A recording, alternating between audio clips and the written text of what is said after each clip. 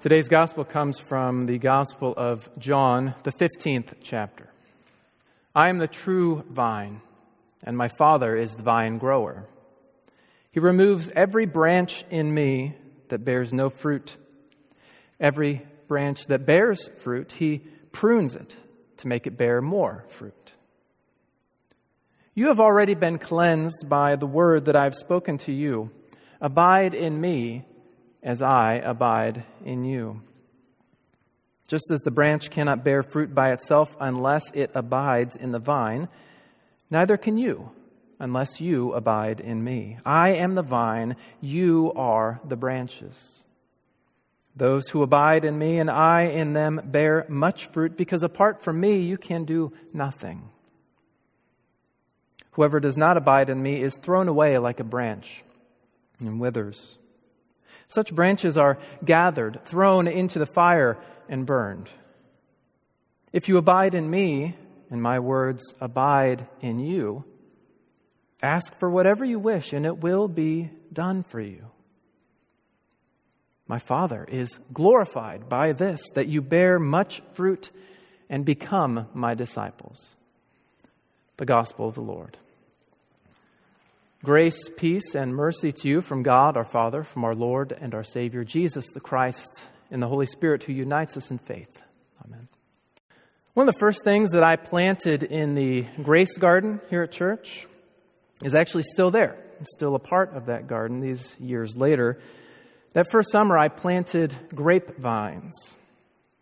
Now, unlike everything else in that garden, which is destined to be given away to food pantry clients, my vision for those grapevines was that one day we would make wine out of it and use it in worship here at Cross of Grace. Maybe for a handful of you, one worship. So probably first service, you're good. You'll get it first. If it ever happens. I planted 3 vines that summer. So yeah, not a lot of wine coming off of that. Especially since only one survived that first full year into the next one. I didn't know how to care for them, and I still don't know why one survived and the other 2 didn't. The next summer, I didn't want to do anything to lessen the chance of that one surviving vine surviving, so I didn't touch it. And by the time the 3rd summer rolled around, I realized that I had a bit of a problem on my hands. Because by never pruning the vine, it had grown out of control. And pruning, as I learned, was supposed to be done in the winter. But it was too late that 3rd summer, and I could only watch as the tangle of branches produced large, beautiful leaves, but never a single grape. So this year, I put it on my calendar to prune the vine in February. And I was full of doubt about the process. Is this really what I'm supposed to do? Am I doing it the right way? Would it even make one bit of difference? Is there a chance I could kill it by removing so much of its growth? So, pruning shears in hand, I nervously set about snipping off the branches and the wayward growths, reducing that huge vine to a stub with only 2 branches splitting off in either direction. I looked at the end result and thought for sure I had killed it. This is a sampling of what came off the one grapevine. A literal sermon illustration here, if there ever was one. Today, however, I am happy to report that it looks healthy. And it has buds on its 2 remaining branches. And in a few months, there just might be some juicy grapes growing on it. So yeah, all that to say, when I read this gospel about Jesus' spiritual teaching about the vine and branches, I connected more to the story than I had before. had a deeper connection to the illustration of removing branches from the vine, as well as God's promise to bring forth fruit from the vine. This time around, this story convicted me of my reluctance to prune away branches, both the literal ones in the garden as well as the figurative ones in my life. I was hesitant to prune the grapevines because I didn't actually know how to care for the vine. I was ignorant. Also, I was so grateful that one survived that I couldn't imagine taking a blade to it in any capacity. I was scared that it wouldn't live. And finally, I was sure I would mess it up. I was full of self-doubt. So there we have ignorance, fear, and self-doubt. 3 things that prevented the grapevine from flourishing. Ignorance, fear, and self-doubt are also 3 things that prevent me from flourishing spiritually, emotionally, and physically. So ignorance. Why is it that we so often lack the knowledge necessary to take care of ourselves and others? Do we realize that we have to remove branches from our lives that bear no fruit? Are we even aware that there are branches in our lives that do not bear fruit? That is, things in our lives that redirect valuable time, energy, and resources from the truly good things in our lives. And fear. What is it we're afraid of? Is it truly possible for us to fail if we are attuned to God's presence and direction in our lives? Would God let us prune away too much? Would God allow us to sever the wrong branch? Would God prefer simply to chop us down entirely rather than carefully tend to our needs? And self-doubt. Why is it so difficult to love ourselves and to be filled with God's grace? Why do our inner monologues continually tear ourselves down and tear others down? Why do we cling to our resentments and our disappointments?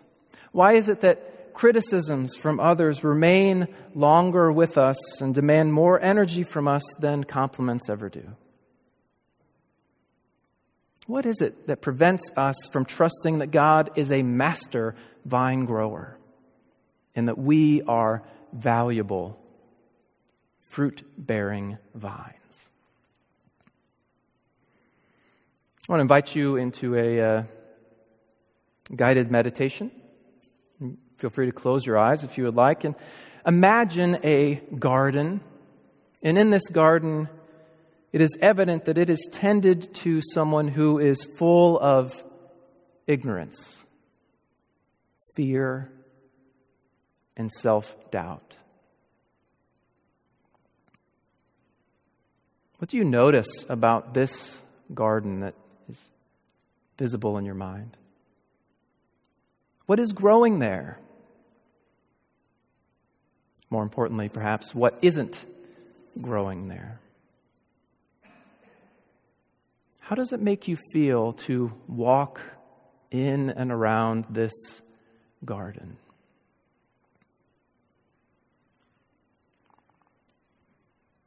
Ignorance, fear, and self-doubt ruin more than just gardens, of course. They also ruin lives.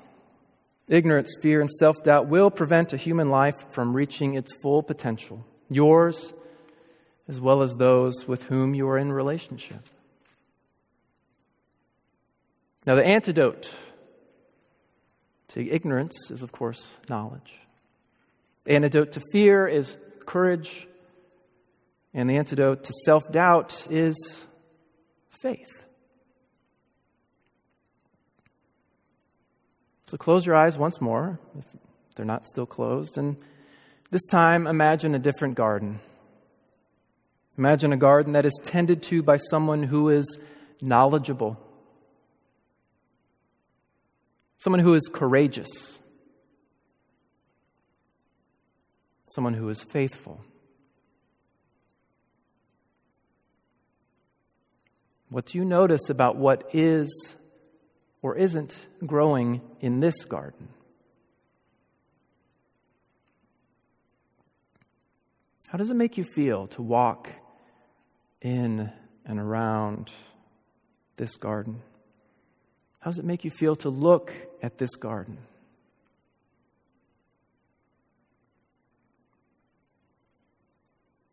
Now, the difference between the two gardens is that one has been pruned. When Jesus tells us that God, the vine grower, will prune the branches that do not bear fruit, we are to hear that as a promise, not as a threat. This is a speech Jesus gave to his first followers shortly before his crucifixion. This is not a warning about the fires of hell for those who fail to profess Jesus as Lord. He was talking to people who were already following him.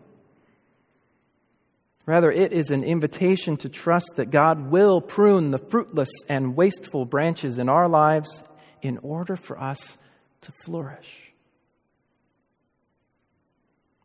And with enough knowledge and enough courage and enough faith, we will begin to identify those fruitless branches ourselves and perhaps do a little self-pruning of our lives. If that notion of self-pruning sounds a little too awkward or painful, perhaps you could also call this process discipleship.